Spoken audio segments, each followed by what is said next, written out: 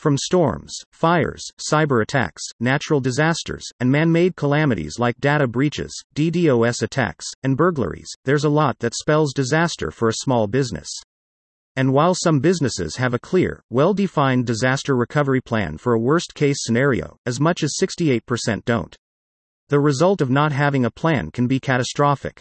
In this episode, we'll take a look at how you can plan for the worst-case scenario and what you should do to ensure you're ready for anything in the event of a disaster. Step 1. Understand the difference disaster recovery and business continuity. Before we dive into what makes a great disaster recovery plan, it's important to get clear about our terminology.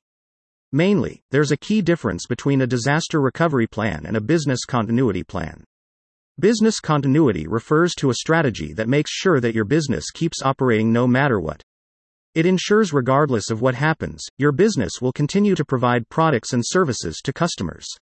It's proactive, looking ahead to what happens and making a plan to keep mission-critical operations functioning. Disaster recovery, on the other hand, is reactive. It ensures no matter what happens, your business will be able to recover critical data necessary to maintain operations. It ensures your data is backed up in a way that you'll be able to recover the critical information you need. Step 2. Start the disaster recovery planning process. When you're creating a disaster recovery plan for your business, you need to account for every element of your tech ecosystem. Your systems, applications, and data should all be covered.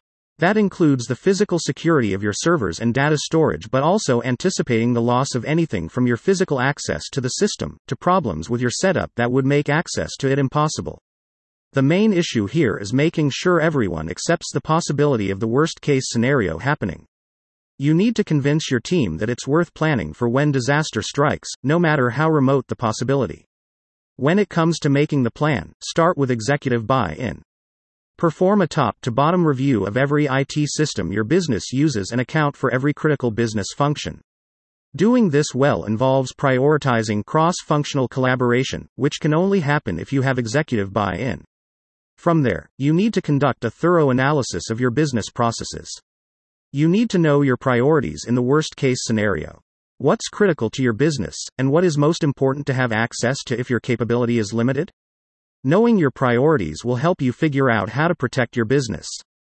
Step 3. Map out your disaster recovery strategy. After you've analyzed a disaster's potential impact and understand the threat a critical system's failure presents to your business, it's time to figure what to do about it. That involves a balance of budget, resources, tools, and partners.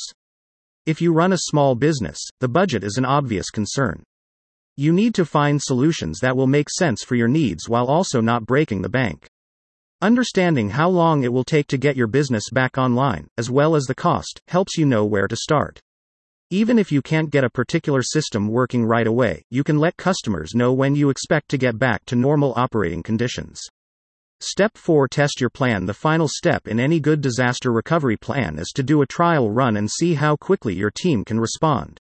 Conducting a test run can help you understand where you need to make improvements. Practicing under stressful conditions also prepares your team for a real event. Employees get a chance to go through the motions and train what they're doing as an automatic response. By the time an actual situation unfolds itself, they've practiced enough that everything will go smoothly. Step 5. Take these quick actions to get started. Today in this article, we've looked at how you can start putting together a disaster recovery plan that works for your business.